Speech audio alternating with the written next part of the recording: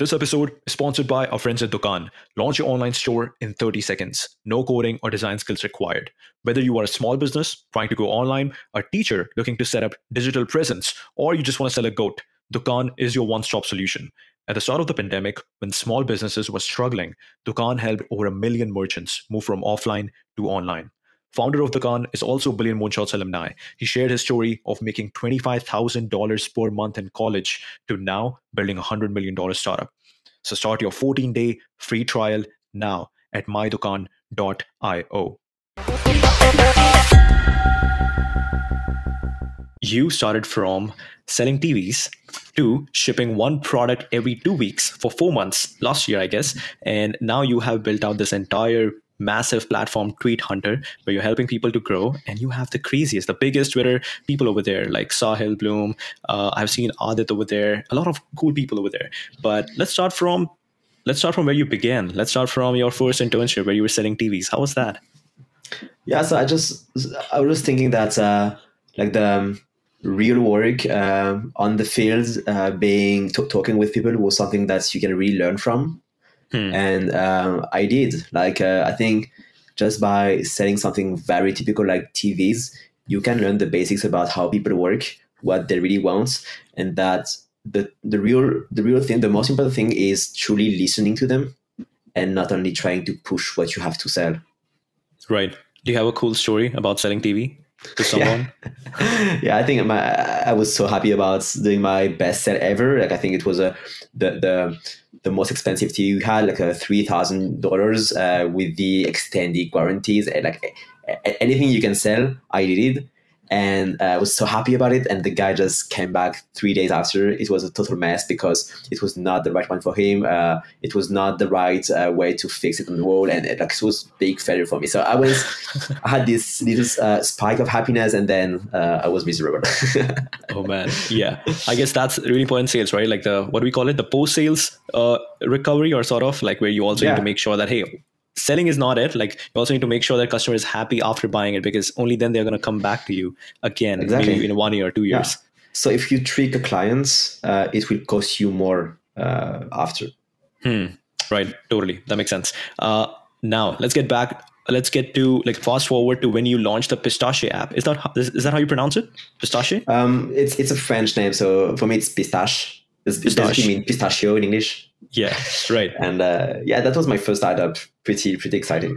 I thought that was super cool because I was trying to do something similar, and living with while I was back in India, I grew up in India. So while I was back in India, I was basically trying to think more about that, because I was living with my 11-year-old little sister, and I can see that, if you give the right incentives, they will do the right work. So how do you systemize these incentives or these incentive structures? So I thought that was really cool. Can you explain what was the idea and what happened at the end? You worked on it for 3 to 4 years, right?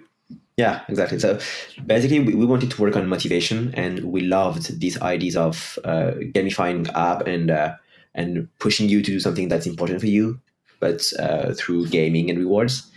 And we met parents, and they all said the same thing. We want this for our kids. So we built it. It was a game at the very beginning, and we added ways for parents to communicate about, hey, can you just brush your teeth, clean up your room, or do all those things that are important to you? And you will get access to this game, or you'll be able to watch this, etc. It worked quite okay. It was not huge success and not huge failures, but I realize now there's so many things that I didn't do correctly. And I think that was basically because I was not a parent at the time. Right. What, if you want to point that out, what was something that you didn't do correctly? Yeah, so it's everything related to UX.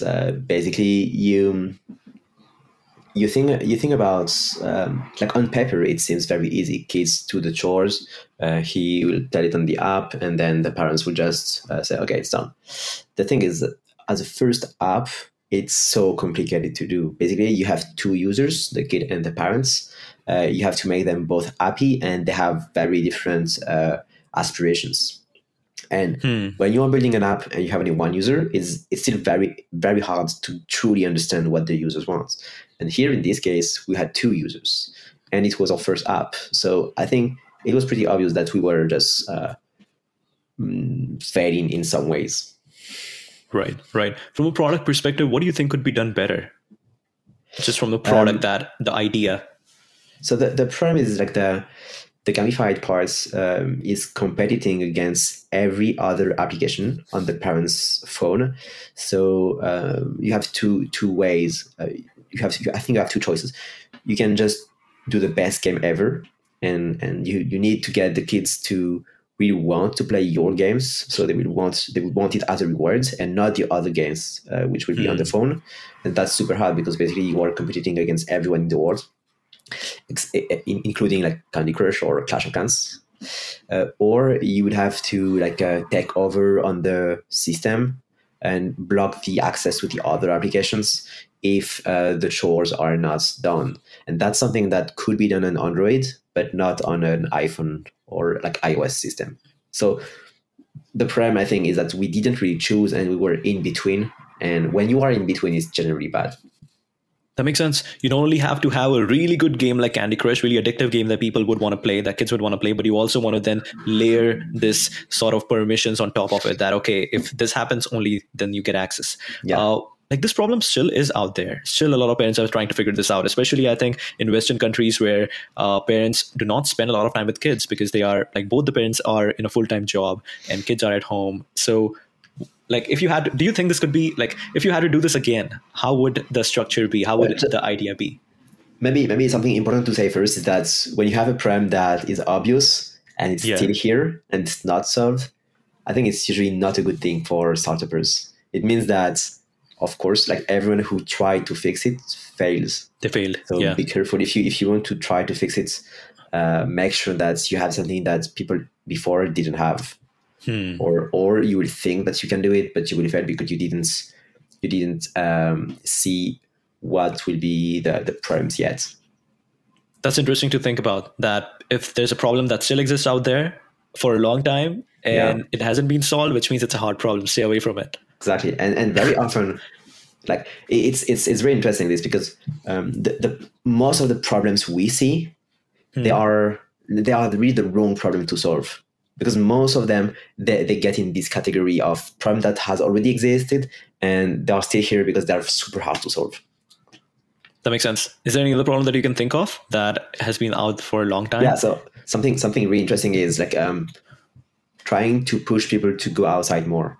It's so we are.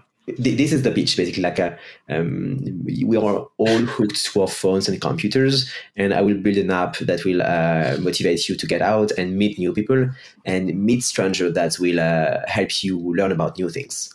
And on paper, it seems awesome. And I heard this speech like hundreds of times, and because it's very easy to come up with this. But the problem here is that it's something that people should do, but they do not want to do it.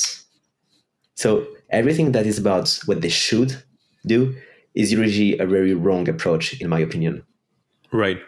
So last year, I was building a dating app and I was reading a lot about it. I was looking at views of other entrepreneurs who have a lot of experience, whom a lot of founders have already pitched dating apps and how they think about it. So one founder was like, you know why Tinder works? Because Tinder makes people more lazy. You just lay on your bed and you keep on swiping. Yeah. If you have a lot of friction in your app that, okay, you have to chat first, then you have to meet first, then something's going to happen, stuff like that. That's a lot of friction. People hate it. And yeah, you will find a niche community, but it's not going to grow because it is hard. It is hard work when you compare that to simple swiping right and left on Tinder. So I thought that was very interesting. Like he's basically saying that if you can build an app that makes people more lazy, you can find a lot of growth. I agree, and I think like I would phrase it a little bit different in a way like since people are lazy, you need something that fit with lazy people. So in everything that you do, you have to have a deep understanding on the human psychology, so that your solution will exactly fit how bad they are. It's something that's very like it's scary, but that's so true. Like as human, we are imperfect and we have so many flaws, and you have to just play with the flaws and not trying to correct them.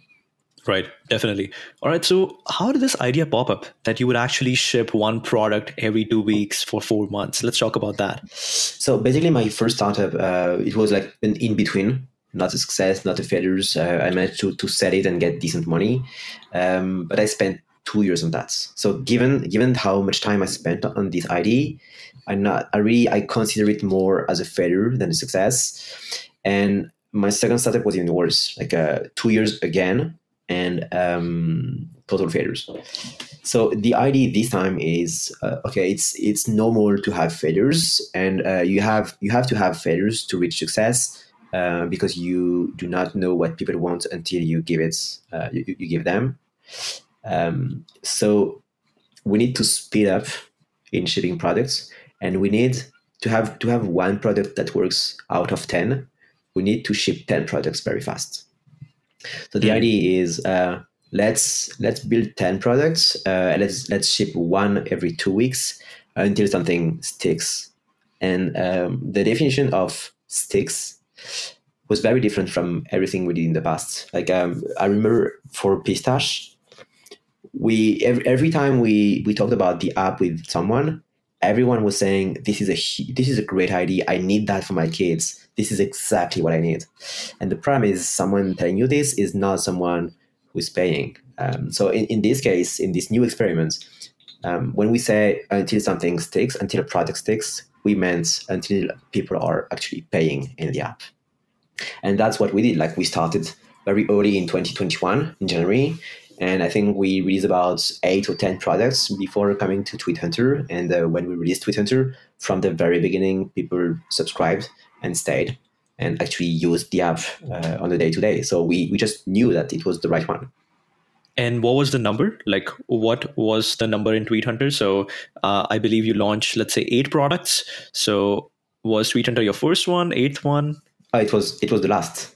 It was the last one. It was the last one because after TweetHunter, we didn't do another one. Okay, so TweetHunter just blew up. Yeah. Okay, perfect. That makes sense. And I think something very important is that when we made these experiments, we didn't do completely different products.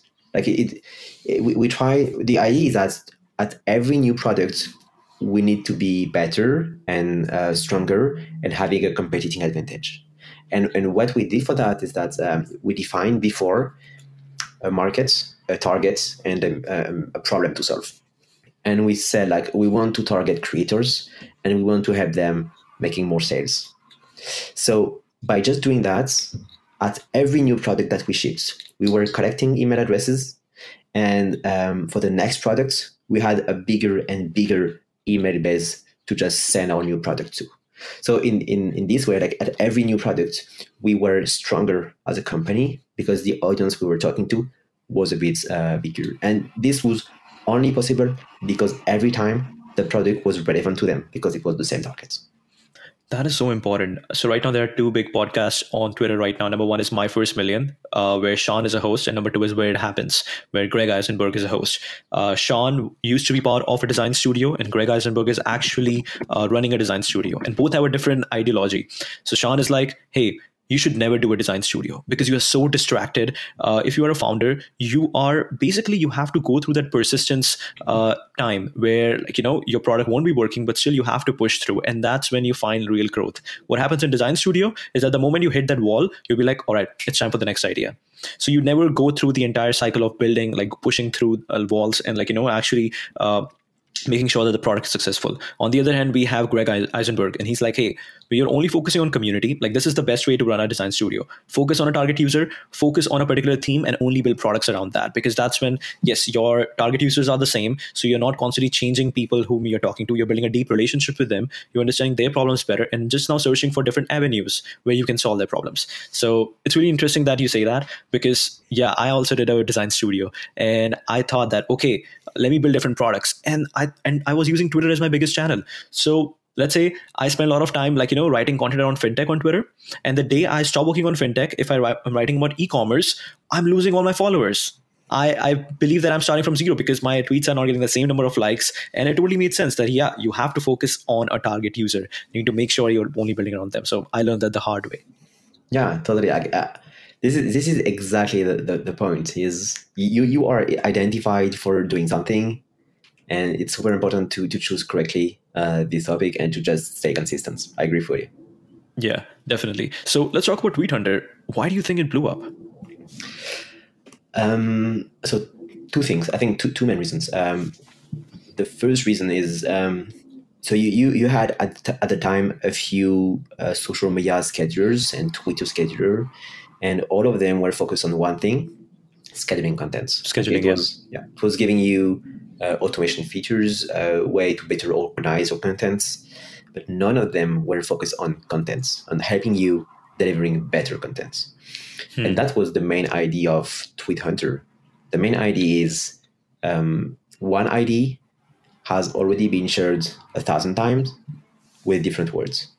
So basically, we would analyze your Twitter accounts. We would understand what you are trying to share, what's your main topics of interest, and we'll push you and show you very high-performing tweets talking about the same thing. Because we think that you are very close from going viral. It's really just a question of how you phrase your tweets and how you are just writing them. So by showing how on the same topic people are going viral, we will help you going viral by yourself. Yeah, so while I was reading your entire website, I believe I came across Tweet Hunter a couple of months ago. And just a few days before that, I read this quote that everything that had to be said has already been said. And everything that had to be done has already been done. I'm not sure about the second part of it, but the first part, I'm definitely sure that everything that has to be said has already been said. So what you have to do is just give your own twist to it. And that's how Twitter works now. There are already things that are going viral that, okay, how to be productive, how to be a billionaire. And what you have to do, just give your own twist, add your own punch to it. So it's interesting how you are helping them. And I'm seeing there's a lot of focus on AI right now. Definitely, I'm thinking this wasn't the case when you actually launched it, while you had just had 2 weeks to launch MVP, let's say. So what was part of the MVP when you first launched it? At the very beginning, we had AI, but it was not obvious for users that we had it, in a way that it was the AI who really understood what you are talking about and what was the topic that you were talking about. And the AI was also working on like all the tweets, and it was the one finding the viral tweets that was talking about the same thing. So we had AI, but users cannot tell that we had. Right now, so we extended the usage of AI in a way that if you find something awesome, but you want to rewrite it, the AI can do it for you. So of course, it's still like nowadays AI. So most of the time, it's not perfect and ready to publish, and you have to add your own twists to that. But it's really helpful for people like me who, like, I'm a tech guy, so writing is not something that I really I'm great at. So just starting with the baseline, starting with something, it's really helping me to just tweet every day. Right. Yeah. Just making the job easier. So I'm curious about that. Like, how did Tweet Hunter look like when it first launched as part of those iterations? So yeah, that's interesting, because like a Tweet Hunter, as every other tool that we did, it was only done in 2 weeks. So it was super minimal. It was just an input field. You type something like marketing, and a wall of tweets. That's right. It. That was all. An input field and a list of tweets.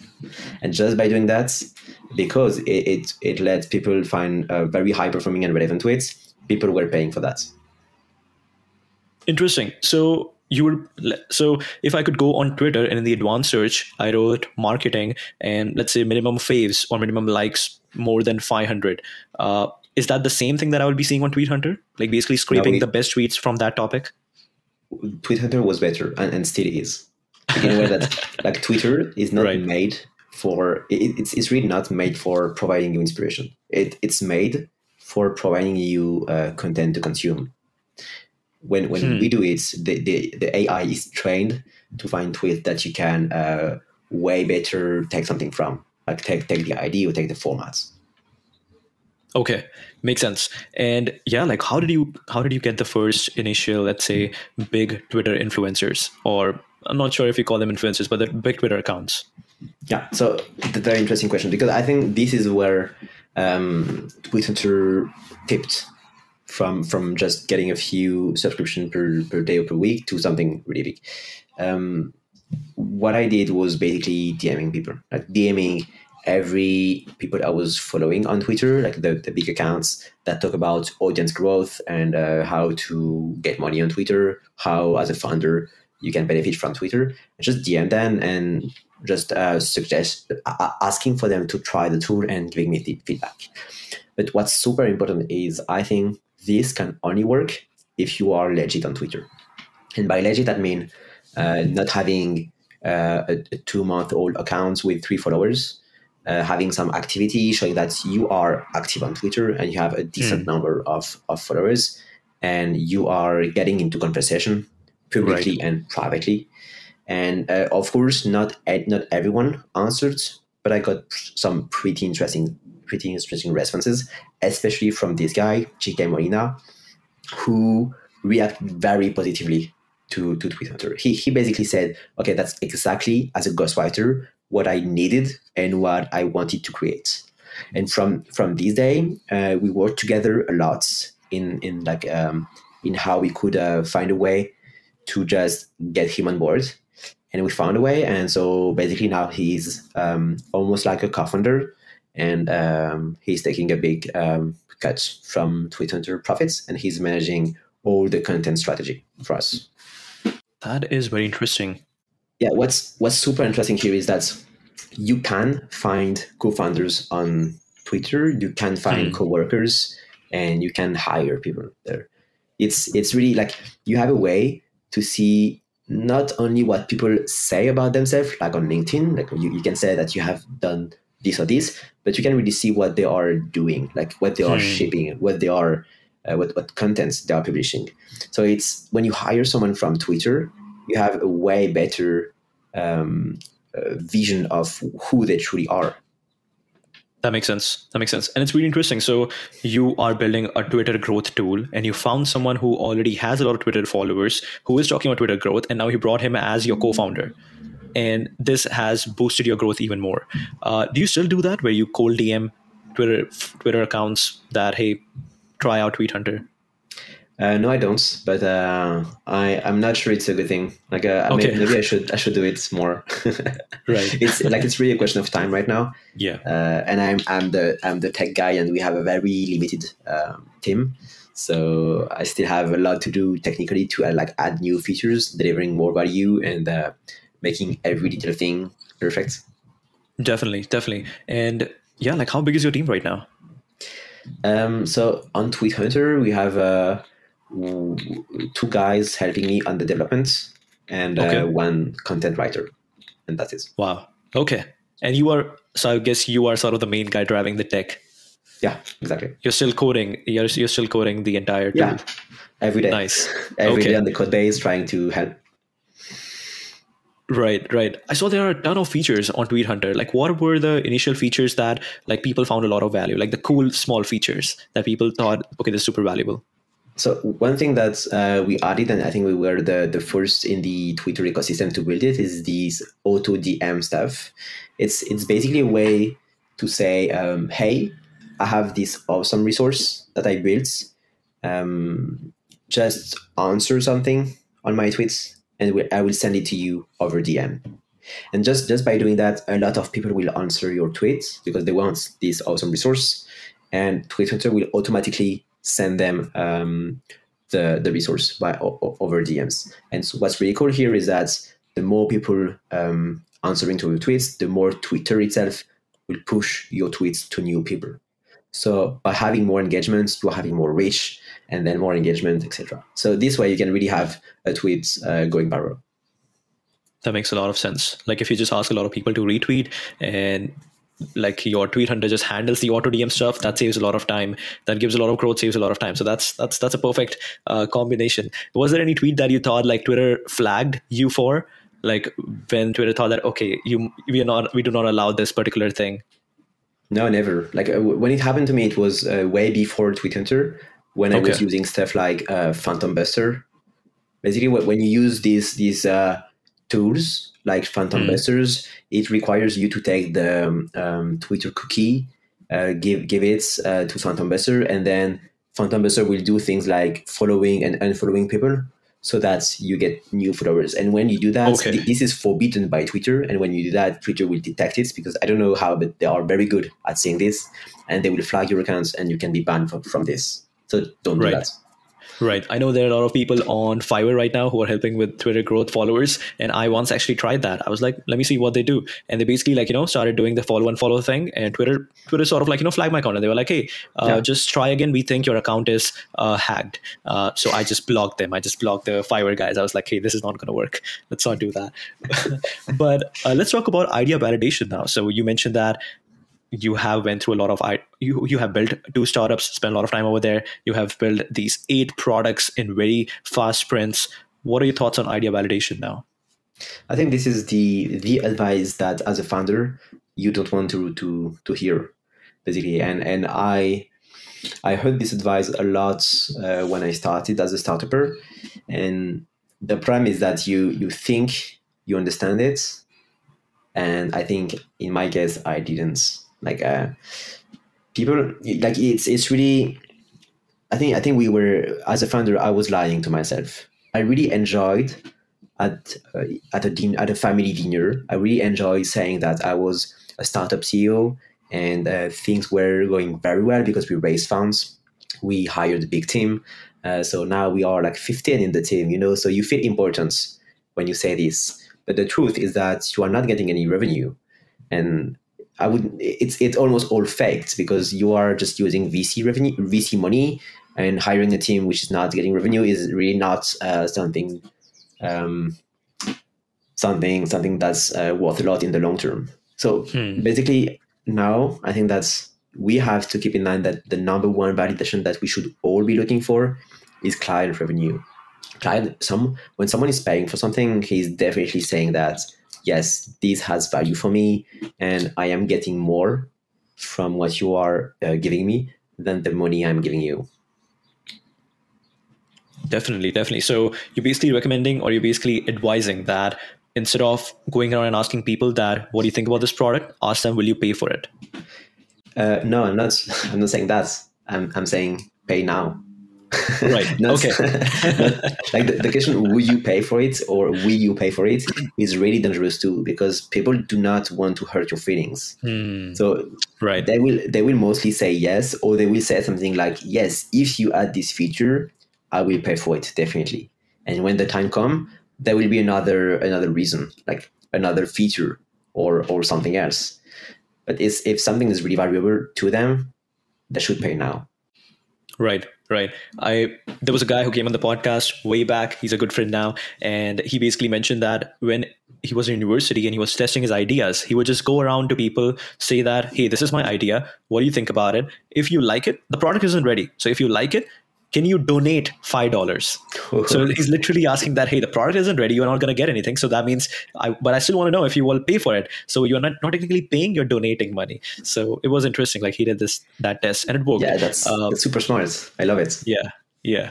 Let's talk about building an audience for founders. Right now, a lot of founders on Twitter, we see them, they're constantly tweeting. I know this one guy who is a founder of Speechify. I really admire that guy.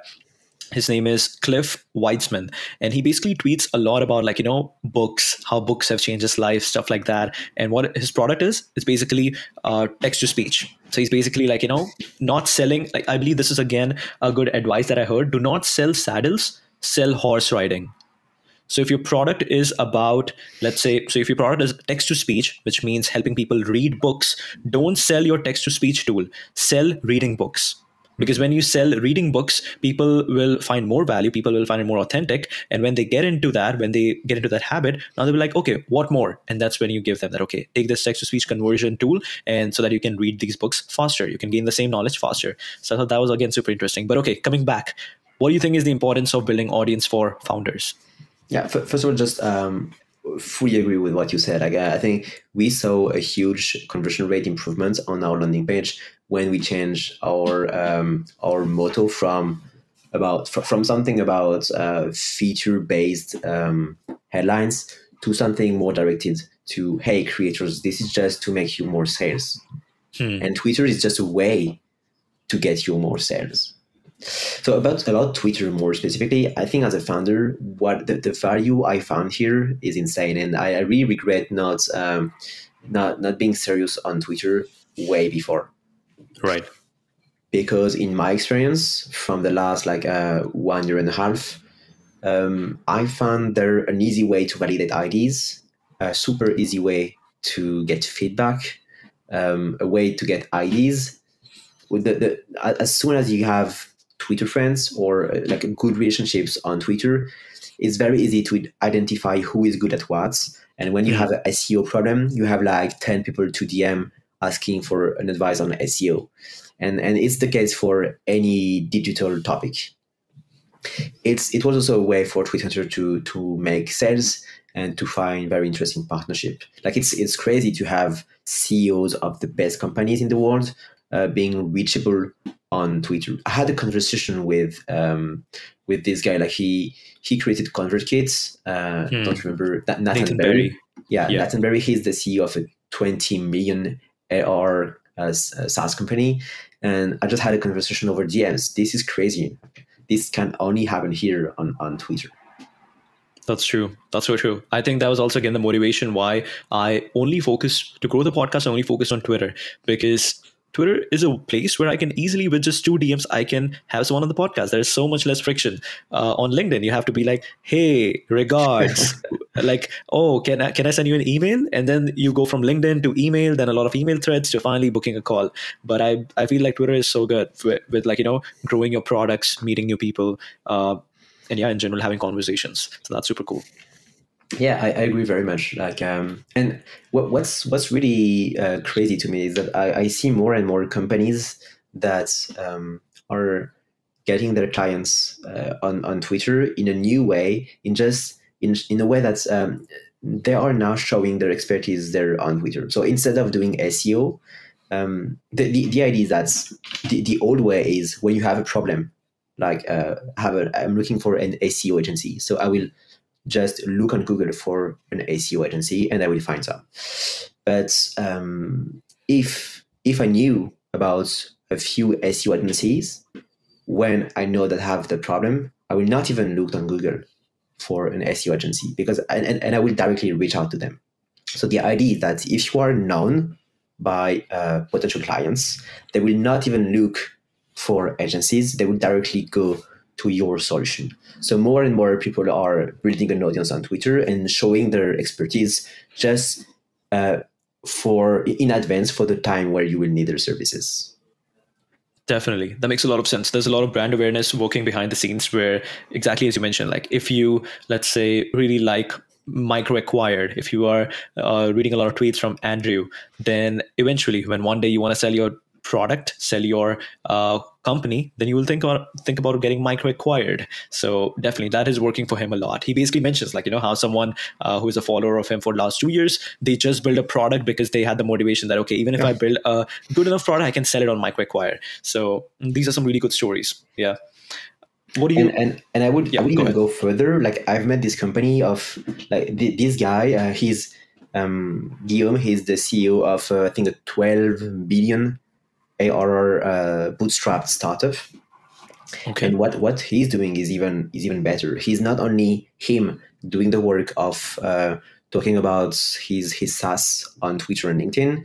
He's making his entire team doing it and becoming experts on Twitter about their products. This is crazy. Look, everyone on his team is like the expert now on Twitter and LinkedIn about their expertise. So he has 20 ambassadors talking every day about his products. And I find this brilliant. That's very interesting. So you're basically saying that they're not talking about the product, but they're talking about their expertise. Yeah, exactly.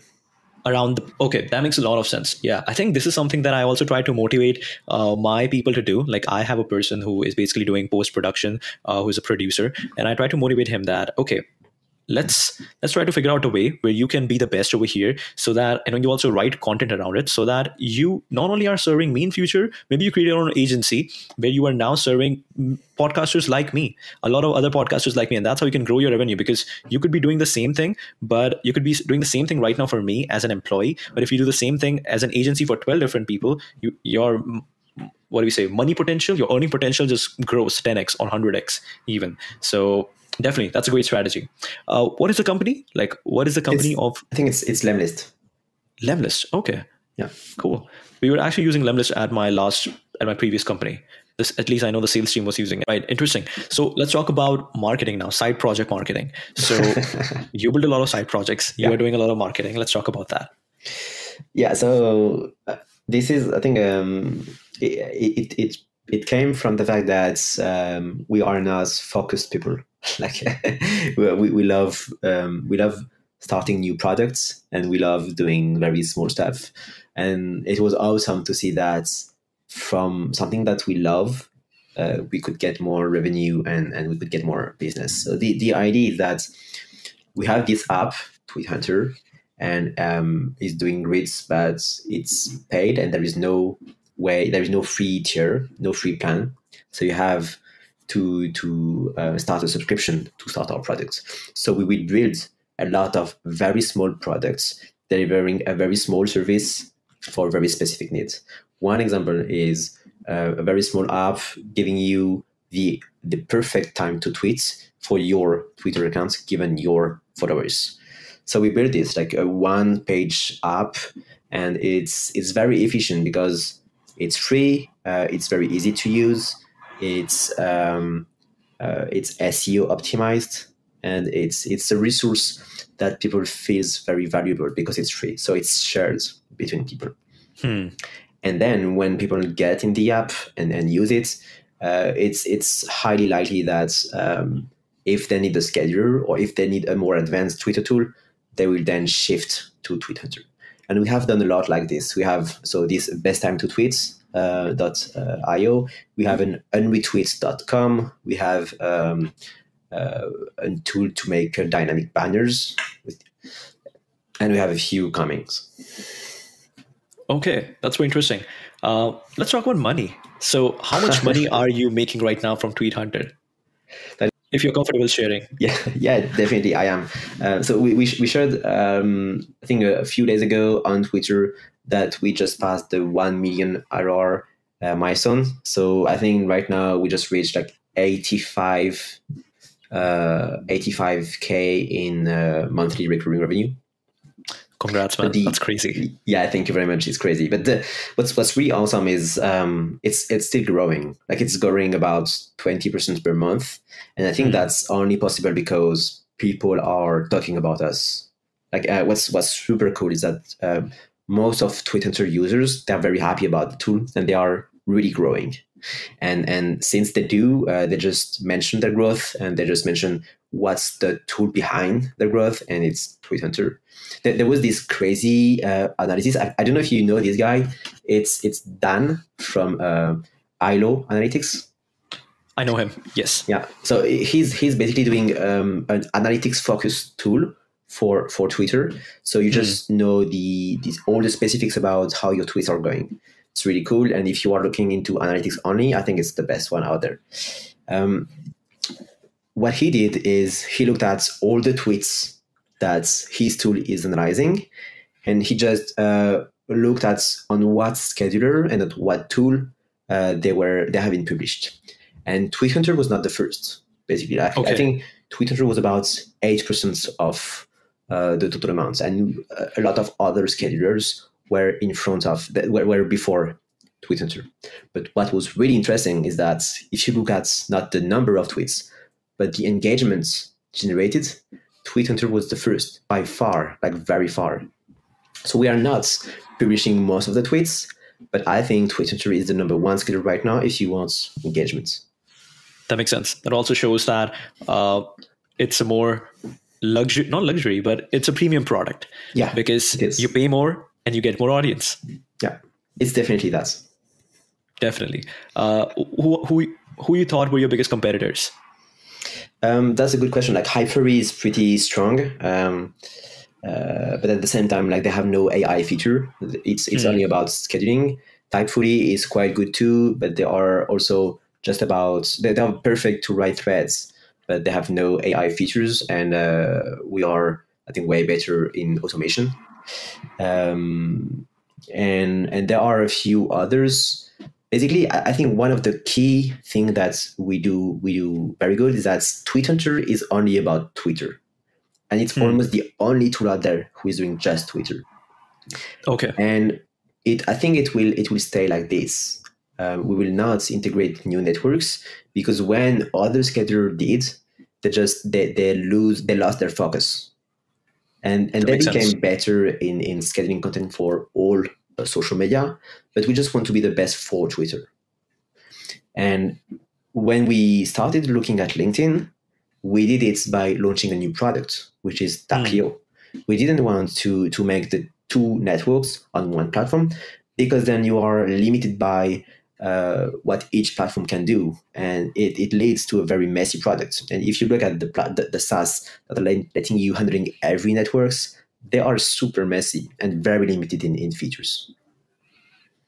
Interesting. Also, you will have to change your name. Yeah, exactly. It will no longer be Tweet Hunter. It's only going to be Hunter. Any platform you go, we are the hunters. But I'm also curious, what are some cool stories of, let's say, either selling or growth stories for some big accounts that are out there right now who use Tweet Hunter and have grown a lot because of it? Like, not because of it, but there is some good support from Tweet Hunter. Do you know about this contest that we did during the winter? During the winter? Yeah. Okay. So like a few months ago, we launched a Twitter growth challenge, and the idea is that we were giving away a very small part of Tweet Hunter to the 5 people who would grow the most in the challenge. And I love this idea, because everyone, even the people who are not winning, they win something for themselves, because they grew. So even if you are not in the top 5, you have worked for yourself. You have worked on your audience. I love What's that. crazy. Yeah. What's crazy is that the top 5, they grew like crazy. Like I think they went from 5K followers to 50K in just 3 months. And that was insane. And it shows how valuable their content was. And who are these 5? Like, is there anyone who we would know? Yeah, I think obviously if they have 50K, we would know. ESLO is one of them. There was this guy also, Mindset. I don't remember exactly. Basically, I don't remember exactly. Yeah, Mindset Machine, Dakota. Yeah. Okay. I don't know if that's helpful, but they are very, very successful guys on Twitter. Okay, interesting. And when you said you would give them a small portion of Tweet Hunter, what does that mean? Yeah. Are you giving them equity of Tweet Hunter? Sort of, yeah. So Tweet Hunter is not a company; it's a product in a company. So there is no like equity for Tweet Hunter, but we did something similar where like they have a right on profits and a right on the acquisition if it happens. So it's basically as if they had shares. Okay, that's very interesting. Which is awesome, because now that they have huge accounts with equity, they are helping us talking about Tweet Hunter. So it's even better for us. I love that. Like, because I'm always thinking about these, like, different growth strategies. I used to consult in growth, and this was the plan. I would just throw random stuff out there, and some things would go viral, some things would not. And this is one of them. Like, even for podcasts, I believe what I did was just shoot out a message that, hey, whoever creates a reel, a TikTok, a short that goes viral with the podcast content, will give them a certain amount of money. And that sort of like, picked up. A lot of people made content around that. So I always love these sort of small contests. And I think that's a winner. That's a winner for you. Thanks, man. Yeah. All right. What else? Let's talk about Taplio. So when did you think that, all right, you have crushed the Twitter algorithm. Now it's time to go on LinkedIn? Yeah, so Taplio is exactly this. Like, we are trying to do on LinkedIn what we did on Twitter, but LinkedIn is so much harder to work with. It's crazy. Okay. Like their API, their ecosystem, and everything. But they have more users. They have user with very, very high potential, and it's very easy to get email addresses on LinkedIn. So what we did is basically we made a copy of Tweet Hunter, to create Tapio, we changed the backend. We changed some of the features. We added some other features dedicated to LinkedIn, and we released that like about 3 weeks ago. We released Tapio, and I think we just reached 14,000 in monthly recurring revenue, which is quite good. Like it's not crazy, but it's going faster than Twitter when it started. Definitely, so I'm very happy about how it's going, and I hope it will keep growing. Right. So people who already have a Tweet Hunter subscription, do they get some sort of discount for Tapio? We're working on that. I would love to find. It's like everything we are trying to do. We try to make it automatic. Like for example, we have this 30 days refund policy for Tweet Hunter, and now to get the refund, you have a button for that. Like you can just press a button and you get the refund, and almost no one is doing this on Absolutely, with SaaS. But it's like for us, it's super important because first of all, it's fair, and it's like it helps us running a big SaaS with a very limited team. I think the number one thing that does is it builds trust. Like when you have a refund button, I never saw that. I still remember, I believe when I was working at my previous startup, I had to give a presentation. For that presentation, we were pitching to some investors, and I thought that we had a video editor who can help me out with it, but the video editor was sick; he couldn't do it, so I had to do my own video editing, and I had never done it. So I actually went and bought just search for video editing software, and obviously there are a ton. I just straight away paid money to one of them, and it wasn't working properly. It was so bad. And when I started looking for that refund button, it wasn't there. And now I thought that was the worst experience I ever had, because I had to email them twice or thrice so that they don't keep on charging my credit card. And then I found a better software on Product Hunt, which simply had a refund button. So I thought that was really good. Like that builds a lot of trust. So now if I want to go back again, I will go to that Product Hunt tool, because even though I'm not like a big whale customer for them, but they have built some trust for me that I will keep going back to them. So I think that's very important. Yeah, what you want is like customers on the long term. You don't want people just coming and leaving and just refunding them is not a big loss. So yeah. Exactly. And also if you do something bad like this, you're going to get a lot of Twitter, what do we say? A lot of Twitter aggression. A lot of people are going to tweet against you that this customer support sucks. Yeah, exactly. Yeah. And those tweets go viral a lot. But yeah, for Tapio, what you definitely mentioned that, yes, number one, there are users with more earning potential. There are way more users. There could be, let's say, 3 times or 4 times more than Twitter. Twitter definitely has a lot of bots right now. What other things have you found on LinkedIn? Like what other cool insights have you found on LinkedIn? Something that I didn't think of when I started this project is that on LinkedIn you have teams. Like on Twitter you have solopreneurs, but on LinkedIn you have teams. And we had this client who he purchased 15 licenses of Tapio for like 15 times the price of one account. So it can go way faster because a big team are just taking licenses for everyone in their company. Right. Is the pricing different for LinkedIn and Twitter? Yeah, a little bit. So for right now, it's a bit cheaper on Tapio for LinkedIn because we are pricing per seat, which is not the case on Twitter. On Twitter, you can connect as much Twitter accounts as you want on Tweet Hunter. On LinkedIn, you can connect only one LinkedIn account.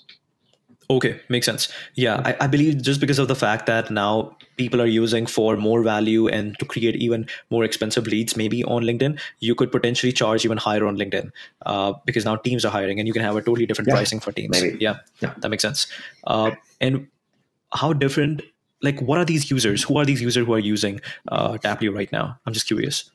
I think it's a mix of coaches, CEOs, consultancy people, a mix of that. Okay, makes sense. Yeah, you are very right. Like they have it seems like they have a more purchasing power, which is interesting to work with. Exactly. And yeah, like, are you planning of moving to different platforms like Instagram? I don't know. Like LinkedIn is a bit like Twitter. It's text based. Instagram, TikTok. It's gonna be a huge work to just make it better, handling the videos and the images. Huge work in front of us. Yeah, maybe we'll see an Instagram hunter. But Ingo, this was good. This was a really fun, free-flowing conversation, and enjoyed it. Thank you so much for coming on. Me too. Thank you very much for having me. It was lovely talking to you. And I would just end this by saying that my DMs are completely open. So if anyone wants to reach out and just talking about Tweet Hunter Tapio or anything else, feel free to do so. Perfect.